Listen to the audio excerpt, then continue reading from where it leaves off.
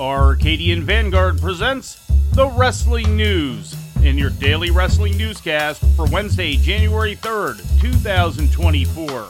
Good morning, I'm Mike Sempervive. We begin today with last night's New Year's Evil edition of NXT, broadcast live on USA Network from the WWE Performance Center in Orlando, Florida. In the main event, Trick Williams held on to his status as the number one contender for Ilya Dragunov's NXT Championship by putting down the challenge of Grayson Waller. The match was originally scheduled to be Williams challenging NXT champion Ilya Dragunov, but in storyline, Dragunov was sidelined with an injury during a non-title match with Ridge Holland last week. Williams had Waller out on his feet when Carmelo Hayes ran down to the ring to argue with Williams. As the referee was distracted with those two, Kevin Owens attacked Waller from behind, which reopened the door for a Williams victory. This could be it for Trick. And the hell's Carmelo doing? Melo was asked to stay in the locker room. Why is he out here? Waller's eyeing up Williams. Come on, man. Williams doesn't see Waller. Holy! Kevin Owens! The NXT champion is Kevin Owens! Owens! Broken hand be damned! Big knee! Williams! Flash knee! Cover! Count! Williams remains the number one contender! The NXT Men's Breakout Tournament came to an end with Oba Femi defeating Riley Osborne. Femi started on the NXT roster in November of 2022 after being a part of WWE's Name, Image, and Likeness program as a track and field athlete at the University of Alabama. The show opened with Lyra Valkyria retaining the NXT Women's Championship with a victory over Blair Davenport. Following the match, Lola Vice ran down to ringside to cash in her title opportunity on Valkyria, but was cut off by Tatum Paxley. Vice and Elektra Lopez fought with Paxley until Valkyria helped even the odds. It's Lola Vice with an official and that guaranteed championship contract. But where the hell is Tatum Paxley? Elektra Lopez.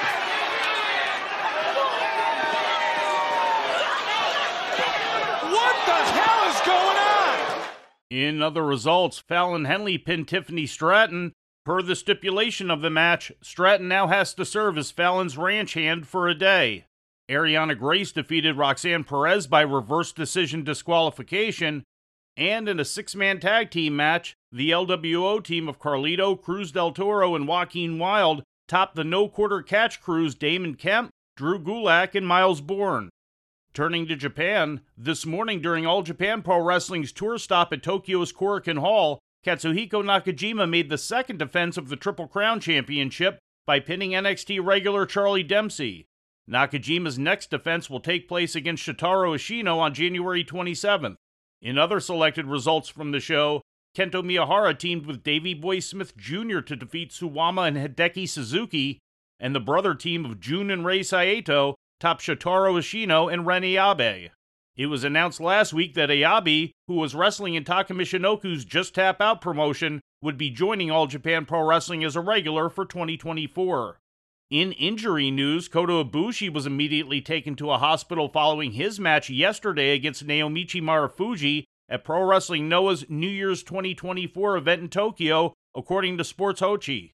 Ibushi reportedly sustained injuries to both his ankles while executing a moonsault during the match, and worked the majority of the 30-minute match while hurt, further aggravating the injuries. Sami Zayn required 15 staples to close a gash he sustained during his last man standing match with Finn Balor last Friday night at the Coca-Cola Coliseum in Toronto as part of WWE's Holiday Week House Show Tour. It was not known how much time he might have to miss in order to heal. In other health-related news, Raquel Rodriguez revealed on social media yesterday that she has been diagnosed with mast cell activation syndrome.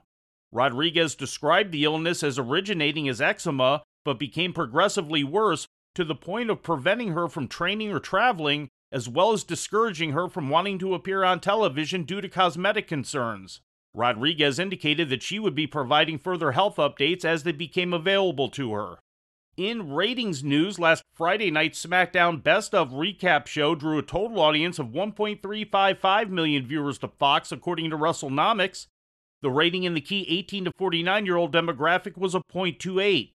AEW's pre-taped Rampage, which also aired last Friday night, drew a total audience of 326,000 to TNT, which was down 10% from the previous week's audience of 363,000. The rating in the key demo was a .11, which was up from that of the previous week. And in news from outside the ring, Patrick Clark, formerly known in NXT as Velveteen Dream, has issued an apology video on social media in which he addresses his legal entanglements of recent years.